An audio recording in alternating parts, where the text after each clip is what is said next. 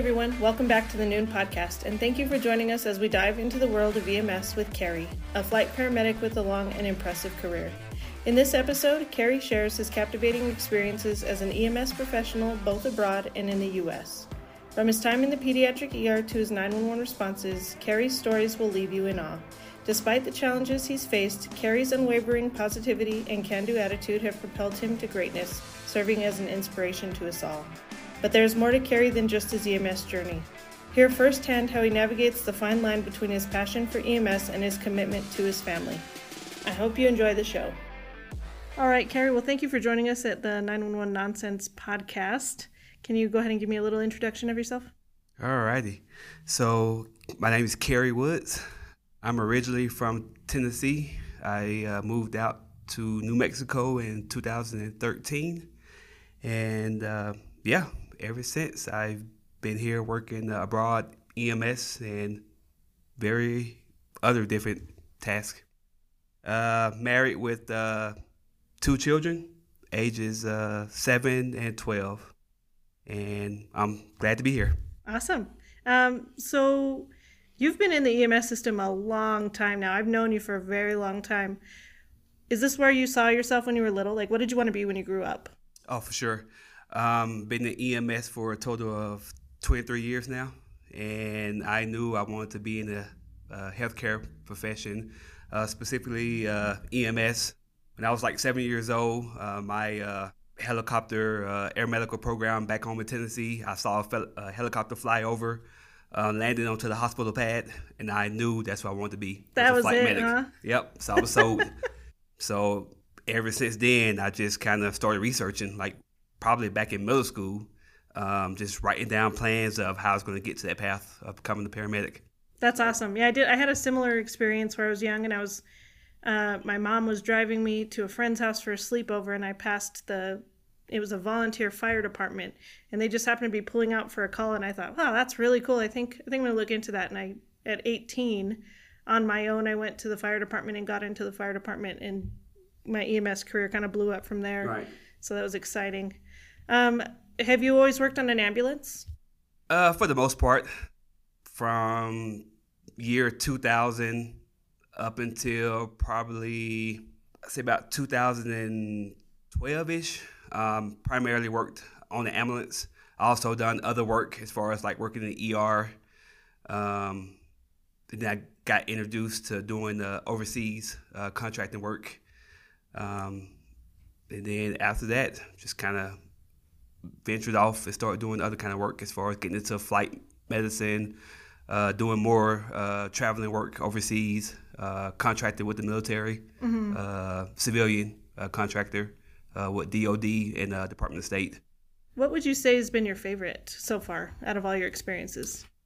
Out of all my experiences, I would definitely say the traveling part. Traveling? Where you went overseas, right? Yeah. And what did you get to do while you were over there? While I was over there, so I initially done my first contract in Iraq. That was about 2010. I deployed over to Baghdad with the military as a civilian contractor. I stayed on the base that was Saddam Hussein's palace. I took care of the local Iraqis, and then took care of military personnel and government contractors. How were you treated while you were there? Were you recepted well? Actually, very receptive. Like they was eager to have us over there. They was all about, as long as you was putting in the kind of effort and to kind of learn their culture and, trying to learn their language, Arabic, that you could just see like how they would just interact with you and approach you, and they didn't feel like you was just there to evade their country, or they just greeted you like just open arms, and I was very appreciative of that, because all the stuff that we seen on TV, as far as the war and stuff like that, and actually be over there firsthand, getting to see those different types of environment for myself. Sure. I think a lot of people are kind of afraid to head over there because of what we're seeing here, on the TV and right. hearing in the news and all of that. So I think that's really cool. How was the pay while you were out there? Back then the pay was awesome. Um, yeah, I was making over 100K For a year, right? yearly. Yeah, Yeah. salary, ups to 150K. Then the biggest perks from that is doing your 1 year contract with limited amount of time coming home back to any U.S. territories. That's when you benefit from the tax-free So you had to income. stay over there, basically. Right. You couldn't come home to Or visit go family or to anything. here and there, but to a point. That way you didn't go past those stipulations Sure. That's to the cool. tax-free. That So sounds like it was a lot of fun. yeah, Did you do anything crazy while you were over there?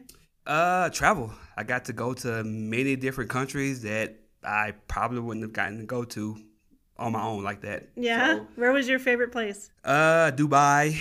Dubai. Got to travel through Zurich, Switzerland. Mm-hmm. Did you stop for any chocolate? I didn't. Oh, I only Carrie. traveled through the airport, but I got to go out on the top deck of the airport. Got to see all out in the valley, so it was pretty awesome. That is cool. Got to go through Amman, Jordan. Got to go through Frankfurt, Germany. Just the travels. I mean, I could ask for more as far as like that's just what getting I hear to from sightsee. most people Yeah. that go and do that kind of work. That's pretty cool. Yeah. I considered it for a little while. I don't think I could leave here for Yeah, that long. it's tough, especially for myself being married, having children. But my wife was very supportive, and I make sure I took care of home while I was gone for sure. And the only downside of me traveling was I just wasn't able to take them with me. Yeah. Unfortunately. Call volume wise, would you say it was pretty similar to how it is here?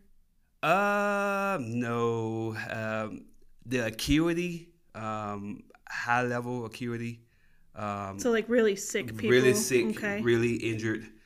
A lot of critical care, especially like the call volume was very low, but we would sit on patients for like 2 to 3, 4 days, just trying to get them medevac out of the facility because it was like a big old huge. Everything has to be done by a certain way. Would you say that there were like a lack of resources in the area, or No lack of resources. It's just everything just took time. Yeah, everything had to be cleared. Everything had to be, approved. Everything had to. So it just was like your typical, you call 911 or you call for aeromedical. They show up and pick you up and go to the hospital. It's like no, you have to get clearances. dot the I's, Yeah. cross the T's kind of So- stuff? Okay, cool. And so I know you worked in the 911 system here, which is a fairly high call volume. Right. What would you say has been your most memorable call? What's something that you think about and it just makes you smile every time you think about it? In general, it's kind of hard to say, every kind of call that you've ever ran in EMS, something sticks with you as far as, how you've treated the patient, how you've cared for that patient, how you've cared for the family members. I wouldn't personally say one call kind of trumps the other. For me, I would probably say, let me just say this. I didn't know before coming out to New Mexico, to Albuquerque from Tennessee, that the homeless population was as crazy as it is. And some of my best calls have been just treating some of the intoxicated drunk patients that, you kind of overlook. But then when you decide to, for some reason, work them up, because something doesn't seem right, and you actually find something that's going on with them, like truly, like seriously, concern, it's like that could have easily been blown off. Sure. But you actually... And I think that's probably a case that we see in a lot of Right. the ERs here where people, intoxicated patients will go in with head injuries that weren't recognized, right? That's a huge problem out here. Oh, yeah. I remember I found a patient down and out in a parking lot of a location, and midnight, pitch black dark in the parking lot, get out there, patient lying on the ground, go up to assess, not moving, check his pupils, and unequal. And I'm like, well, I don't know if this is something new or if this is something old. So I just treated it as it was something new. Which took is him in, what we should be doing, exactly. right? Yeah. Took him into the ER, and the nurse called me back later on and said, "Hey, the patient has a subdural head bleed." She's like, "Good call." Good call. Yeah, that's good. So it's good to hear that you were doing your job and they were doing their jobs and they took you seriously, which is good. Have you ever had a patient where you knew something was wrong, you felt that they didn't take you very seriously? Oh, for sure. Yeah. For sure, yeah. That kind of...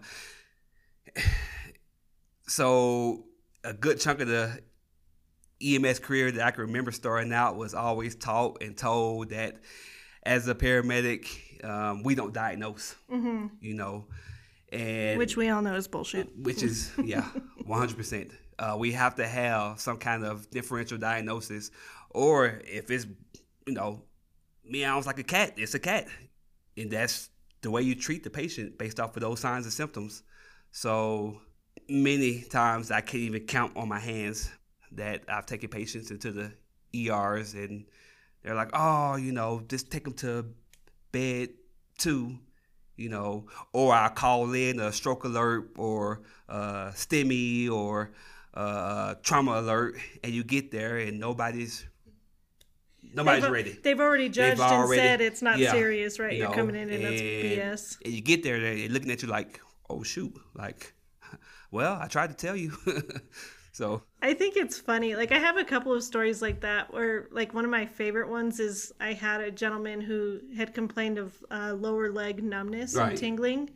And when we get there in his apartment, it's like 2 o'clock in the morning. All the lights are off. He's got a TV that's playing a TV show. And then he's got a recliner next to it. And he's got a huge ashtray full of cigarettes, So I was like, okay, let's go, So we had to stair chair him down his 4th floor story apartment and get him into the truck. And I kind of peek at his legs and nothing looks bad, but his color was just a little off in the left leg. So I was like, he's got the pain. Yeah, he's got the pain. Let's treat it like it's serious. I told my partner, let's go code 3. We'll call the hospital. On the way, when I was doing my reassessment, I didn't feel pulses on the left leg.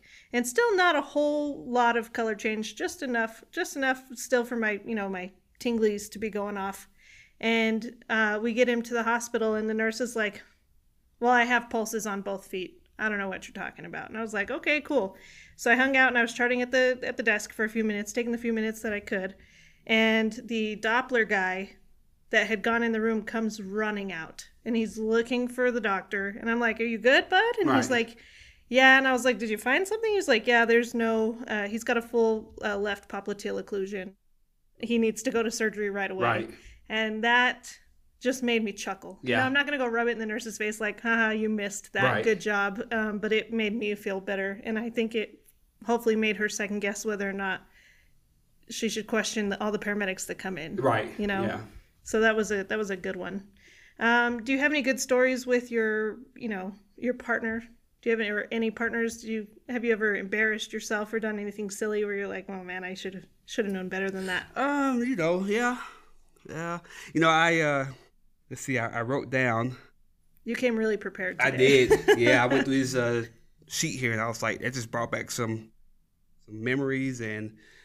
That's awesome. Stuff I kind of forgot about. And I was saying one thing was I miss having the same EMS partner. Like back in the day, you would have the same partner for like years. Yeah, usually. And now it's like you get a new partner like every so many weeks or to every so many months. Yeah. It's like now you're having to learn each other. You're having to learn, what you're good at, what I'm good at.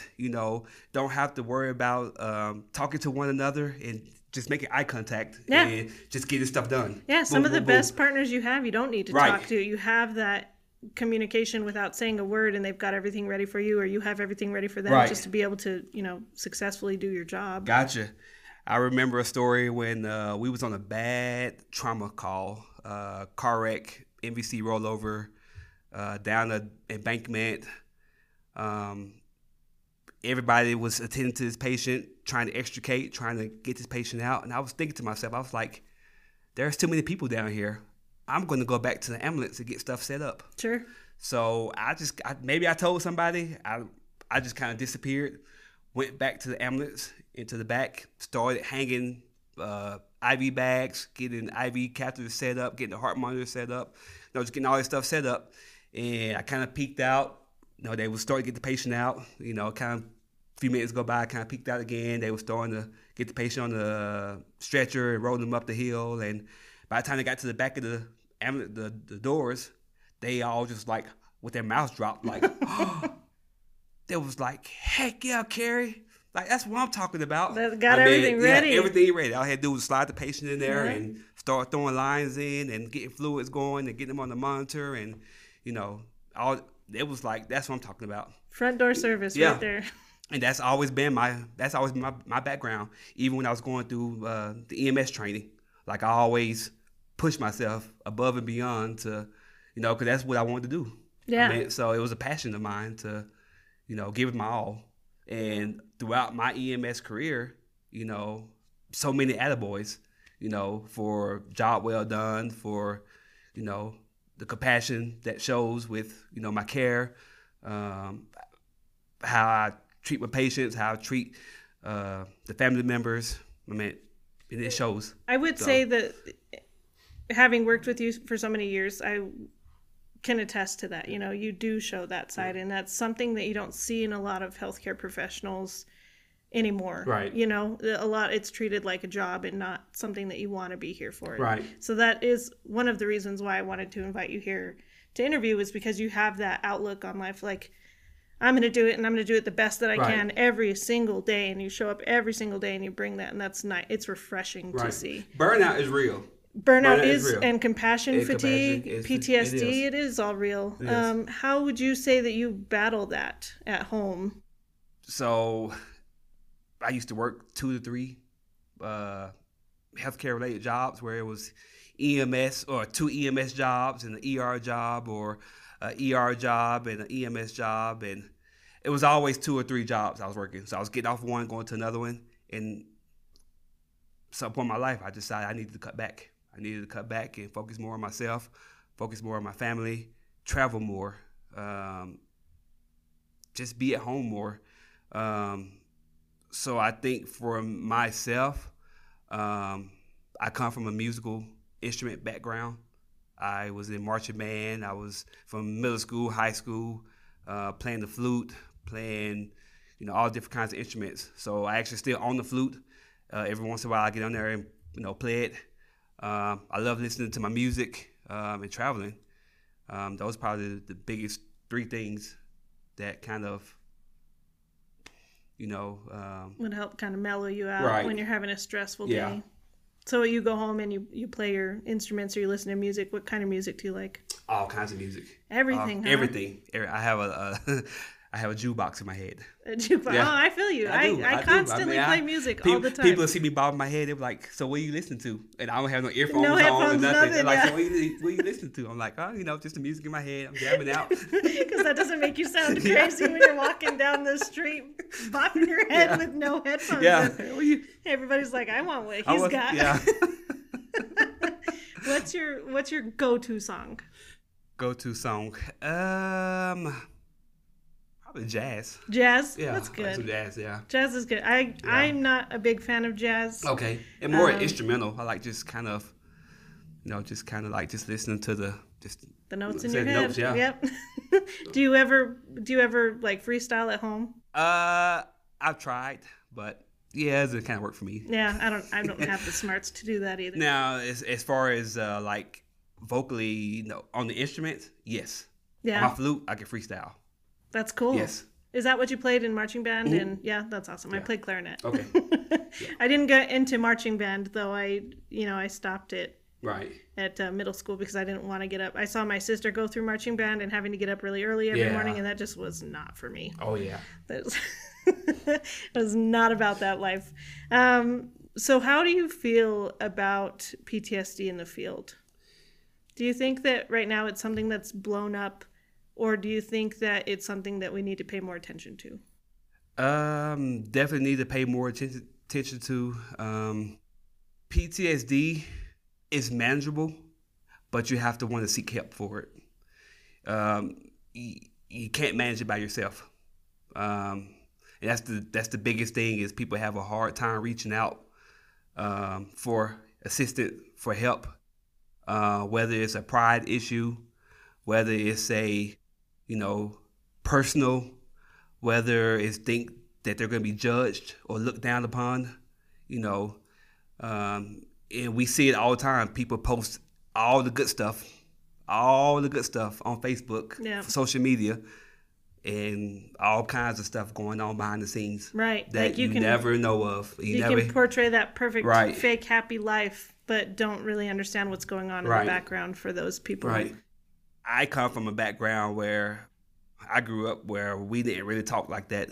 I was always hiding my feelings and, was shy and just kind of, just kind of deal with it, And over the years, I have, opened up. I have, talked to various people about issues and things that's going on in my life. And, it's life. I mean, things happen, and as much as I would love for it to be, perfect, I'm not perfect. No, nobody's perfect. Nobody is. That's one of the things about getting involved into EMS is even when you're going through the training, it still doesn't prepare and teach you for all the stuff that we see, all the stuff that we deal with. I think one of the worst phrases, I hate hearing it so bad, is, well, you signed up for this job. That is one of the most infuriating things I think you can say to an EMT or a paramedic, especially when they're going through a rough time. I've been told that several times coming up in the career. Yeah. I mean, we sign up to help people. That's why we want to do this job, right? You sign up because you want to help people, you want to help them, and you want to guide them through some of the worst times of their lives. But we're taking that pain too. And we signed up for this job knowing that there were going to be really hard days, but I didn't sign up to see some of the things that I've seen. Exactly. All the abused kids. One of my last calls in the 911 field was a shaken baby. Right. And, deaf, blind, and dumb. That's how he's going to be for the rest of his life. Right. And they deliberated on the person that did that to that child for less than 3 hours, and now he's out and roaming free. Yeah, no. And that was hard. Right. That was really hard and very frustrating, because why do we do this if we can't help those who can't help themselves? You know what I mean? Ugh, that was frustrating. Oh, I bet. I know. And, didn't receive any of the support that I felt that I needed. But I think that's kind of on us, too, to go out and find the support that we need. Right. And I think people forget that. It's not just going to be handed to us, and sometimes we might have to work for that. But we do have to go out and find it. Yeah, at times I feel like I'm on a downhill kind of slope of my career. I would love to think that I could do it for another 5, 10, 15 years. And we'll just see how my health goes, how the EMS community, continues to treat us, sure. and the community in general.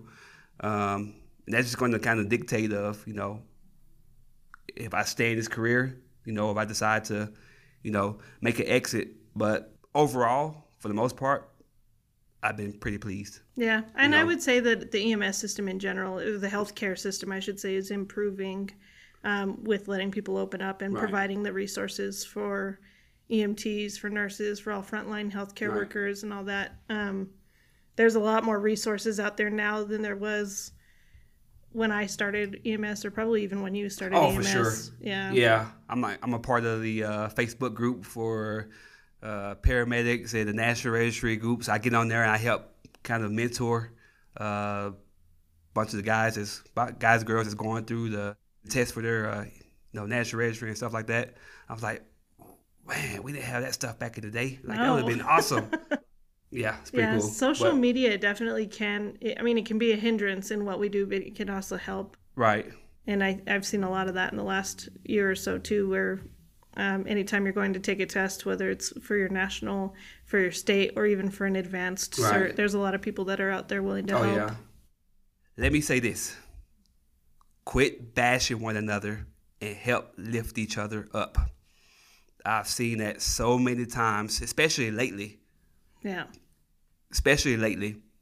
It's like everyone is putting each other down instead of lifting each other up. We all here to do the same work. We all go through the same schooling. We all go through the same training. It may be a different journey for you and I, but we all are on the same path. Help one another. Give back. Like, there's no reason why a person should be out there suffering by themselves when you have the resources to help them as well.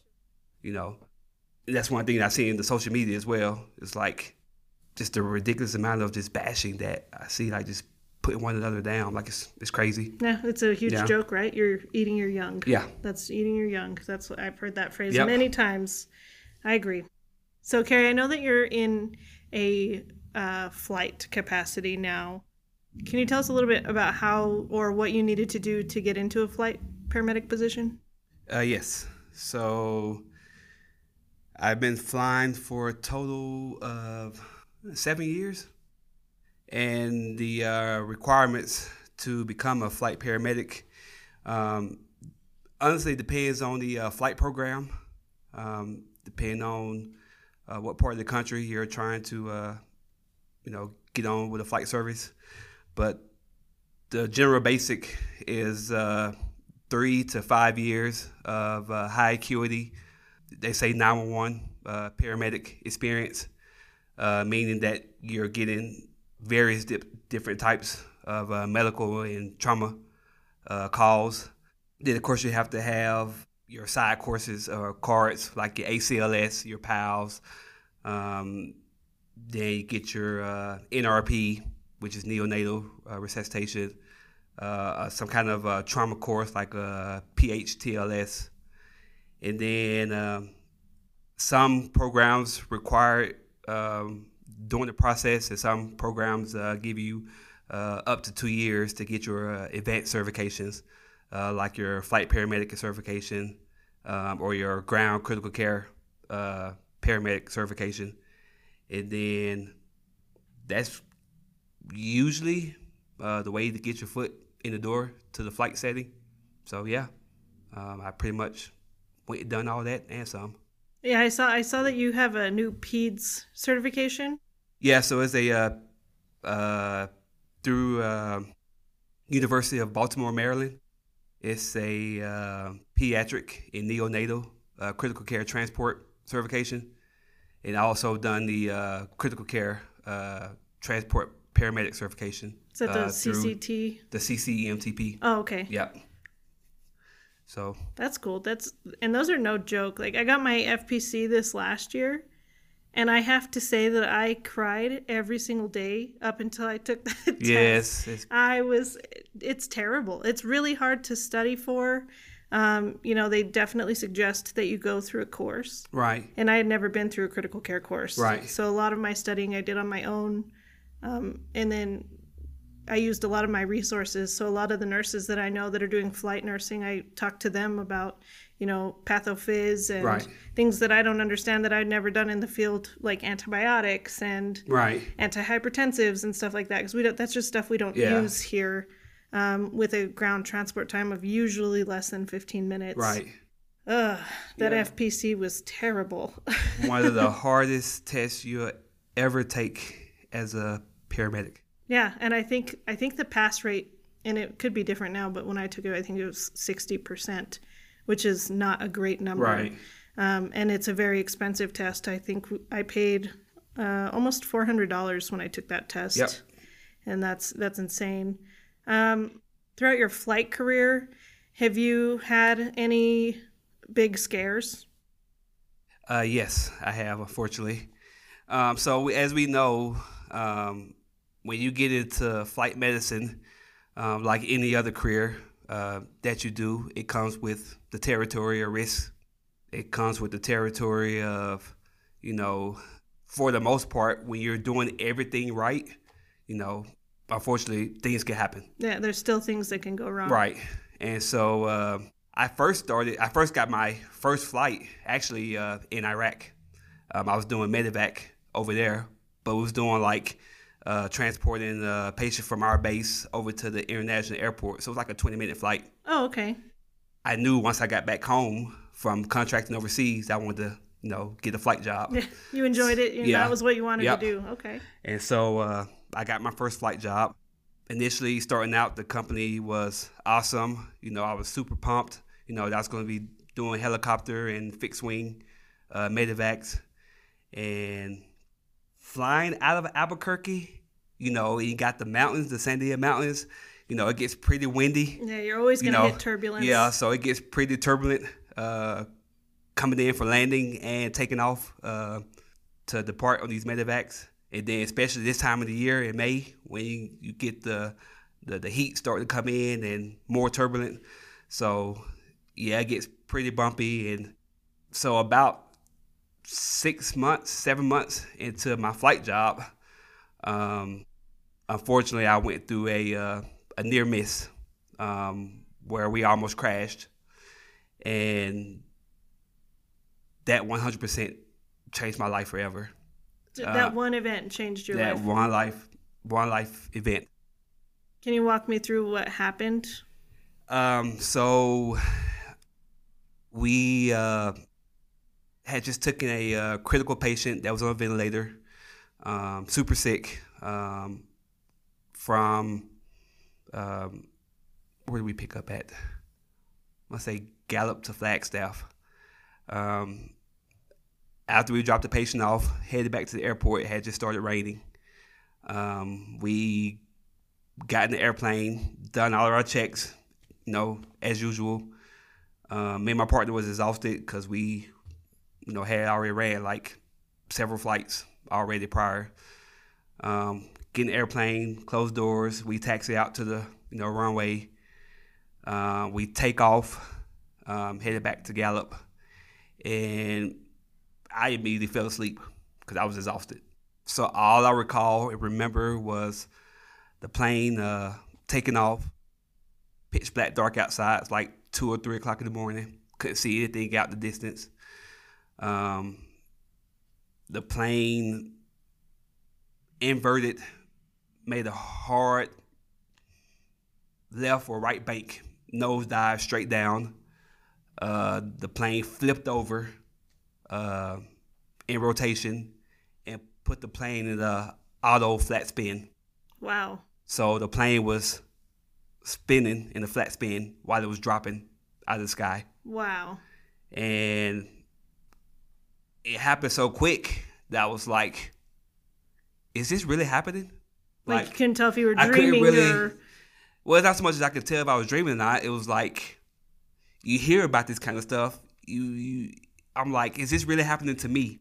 Like, oh my gosh, like, I can't believe this.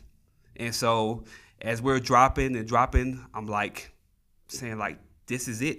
Like, because we was at about 19,000 feet, and in Flagstaff area, the terrain is roughly about 11 to 12,000 feet. So we didn't have that much wiggle room. Pitch black dark. And honestly, I say it to myself, Lord, if we crash, I just hope I go peacefully. I don't want to be, And so all we could do was just kind of embrace ourselves. The plane stalled like 2 to 3 times that I could remember. And it was pretty quick, but it seemed like forever. Oh, yeah, no. 5 seconds can last 2 years, Yeah. That's terrible. Because we just kept going through the motion. And I kept looking out the windows, and all I could see was like flicks of the light, like 'cause it was like rotating, spinning so fast. And, the pilot was able to get us out that third time as a charm. And we was able to head back. And that's how, even though I dealt with a bunch of stuff in my life, even before getting involved in EMS, that's when the PTSD really hit me. It really Understandably. hit me. And I had to go through counseling for about 3 months. And, I told myself that because this was a childhood dream and a passion, and I was like, I could walk away from this career right now before I even really started like that. I'm only 6 months, 7 months into being a newly flight paramedic. I could walk away from this, but I was like, that's not what I want to do. Yeah, I think a lot of people would have walked away at that point. I want to continue to fly. I want to continue to, advance in this role. This is my passion. This is what I want. And so, you know, it took a lot. It took a whole lot. I can't even imagine. Like, yeah. Yeah, so, you're talking about it. It's giving me chills. That's terrible. Do you feel that, without saying any names, do you feel that that company took care of you? No. 100% no. Why do you say that? They treated me like I was another number. They treated me like I've talked to people about this here and there for the incident, but every time I talk about it, it literally wants me. It literally, I feel like breaking down in tears when I talk about it, because I truly don't understand how a person like myself can be involved in an incident like that and just get brushed off like it was nothing. And I'll say this, in the long run, it worked in my favor. Well, I'm glad to hear that. So yeah, that's terrible. That and I can see it in your eyes, right. Man. That's upsetting. It's scary and it's upsetting, and then to not have that support that you justly deserved, right? And to be thrown under the bus for that. And all I could think about was, if I didn't make it through this, how is my family going to be treated? Right. And it's something we all have to consider in our careers, and not just flight, but like right. on the ambulance. Anything. Yep. Even in the hospital these days, you never know who's going to walk through those doors. Right. Ugh, that's heavy, man. That's heavy. How are you dealing with it now? I'm loving it. Yeah, because I know you're back. You're flying. Back. You're doing rotor and fixed, yes. Right? And now you're doing with the pediatric certification, so you have a chance for peds calls. Are you doing emergency response on your rotor wing? Yes. Yeah? Yep. So we do emergency response. We do scene calls. And also I work for a hospital-based flight service. So on our downtime, I'm able to go down to the ER, help out, down there. I'm able to go to the OR to do my intubations. I'm able to go up to the pediatric floor and do my assessments. If I feel like that I'm lacking pediatric skills or assessments, I could just pop in and say, hey, can I hang out with you all for the day? And they'll let me do what I needed, to get done. That's really cool. I feel like there's not a lot of services, and I'm limited in what I know, right? I only know what I know, but I don't feel like that's something that a lot of services can get. We fight for the skills that we get at my company, and it's few and far in between. Right. So that's really cool that you get to work at the hospital and go and do all those. Yeah. And it sounds like a broad scope hospital where you can pretty much get all of the skills that you need. Oh yeah. Now we're doing, I'm doing balloon pumps. I'm doing the impellers. Name it, we're doing it. That's cool. So you guys are able to transport the balloon pumps on the fixed? Oh, that's really cool. Yeah, fixed and rotor. That's really cool. Those things are so heavy. Yeah. Well, they have the smaller sides as well that you can the transport sides. Yeah, that's cool. Barring the flight that you just had, what would you say has been your least favorite or your most memorable worst call? Overall, or just in the EMS or the flight setting? Overall. I get asked that a lot. I think my overall, and just because of the lack of experience at the time, and not even that, it's just how the calls worked out. But I had 2 back-to-back pediatric. One was a respiratory cardiac arrest. And then an hour after that was called, we got toned out for a trauma arrest, pediatric. One right after the other. Yeah. Oh, that's rough. And I sat there and watched the ER work both of the pediatrics, and couldn't revive them. And at the time it was like that stuck with me for years. I want to say about 15 years or so. That just stuck with me, and I never really even talked about it like that. I just kind of held it to myself, and that's one of the reasons why I pushed myself to. I went and worked at the trauma center here in the PZR just to get that pediatric experience, because it had been a while. And then, like I said, I went to go get the pediatric and neonatal certification, just to get that exposure. See, and that's one thing that I like about you is that you come across something that scares the absolute shit out of us, Right. and instead of shying away from it, you're tackling it head on by going and get that pediatric certification, by going and working in the pediatric ER and the trauma ER. Like that's really admirable. Because again, a lot of us just take the call and, well, that sucks. Now move on. Yeah. That's hard. It's not for everyone, for sure. But in our line of work, I mean, we have a wiggle room to be somewhat kind of choosy what we want to deal with or don't want to deal with. But for the most part, we're pretty much exposed to whatever's thrown our way. Just about everything. Yeah. You never know what you're going to get. It's I'd rather be prepared. I've learned that balance over my career. I've learned that balance of when I need to be aggressive and when I need to pick and choose my battles. Sure. I know when to. I just have that. Me personally, I just know. I don't know how to say it. Yeah. It's what works for you, right? Right. It's like it's like you see the newly paramedic that runs all the calls to the hospital code 3 because they don't know. We've all been there. Yeah. And then you come rolling in through the door with something not critical, maybe not emergent, but something serious. Yeah. Normal traffic. Yeah. And, you just all chill, lay back. You're like, I know this patient needs help, but, and the biggest thing is if you can help that patient while you're on scene and doing your transport, then you've already got ahead of the game and getting stuff, started for the patient. So by the time you get to the ER, I've had plenty of times where it's like, well, you fixed the patient. Yeah. Like literally, you fixed the patient. All right. Yeah. Recognition is a big key, right? Right. Like recognizing what's going on and understanding, putting all of those pieces to the puzzle together to understand and treat successfully. Right. That's hard. So you've been doing EMS for a long time. You've been on the ambulance. You've been in the ER. You're flying. Do you have a personal bag that you take with you on every flight? I do, actually. What kind of gear do you take with you? What do you feel is important that you need? So because I do rotor and fixed wing, I have to adjust mainly because of the weight limit on the helicopter, and then on the fixed wing is, you can take a lot more. So now actually on the rotor, I'm starting to wear my vest that I have. Mm-hmm. So I have a vest. It has 2 big pockets at the bottom, and then a couple other pockets up top. A radio holster, and then a big pocket in the back. And mainly that is for like my interfacility calls and my scene calls. Mm-hmm. So it has all my quick access stuff like my IV catheters, pretty much what you need right now for your medical calls. Emergency stuff. Right.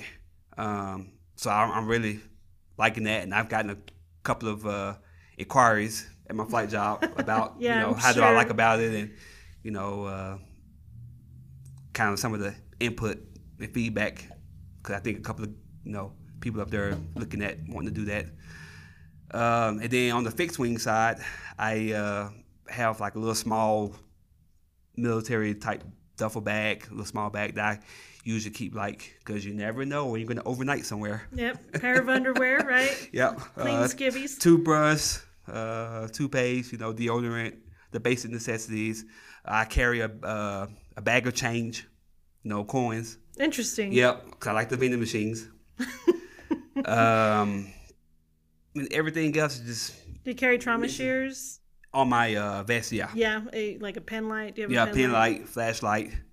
Just because we do the checks on the aircraft before we take off. Sure. So go out there and do your walk around. That's good. Do you guys do that for fixed wing and rotary? Yep, fixed wing and rotary. That's good. That's good. Before every lunch, we get out there and we do our safety check. Make sure all the doors are secured. Making sure all the bolts are fastened. And usually all 3 of us, me, the nurse, the pilot, or whatever configuration it is, we all get out there and go counterclockwise. One go the other way, the other person go the opposite way, and we'll just do our checks. Awesome. And you don't deviate from that, because it'll be one time that you don't do it, and that's when something gets missed. Yep. So it's a true story. Yeah. So I think I know the answer to this. I think probably most of us know the answer to this already. But would you do this all over again? Would you get back into medicine and relive this career? 100%. 100%. Anything that you would change? Well, right when I graduated high school, I actually had a full ride scholarship to university to go for nursing school. Oh, wow. Yeah. And you chose paramedic. And I chose paramedic. But you know what?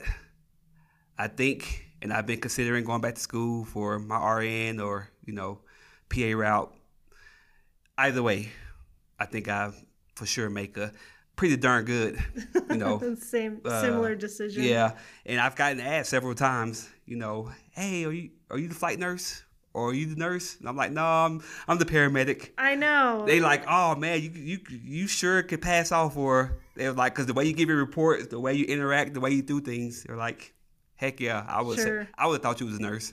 So, for the most part, we do the same work, just a different title. Yeah, no, in a flight capacity, we are the exact same level. There's still a huge pay discrepancy, which is unfortunate. I know, I can't speak again for every company. I can only speak for the companies that I know, but in most of the companies that I know, there's at least a $10, about a $10 pay difference.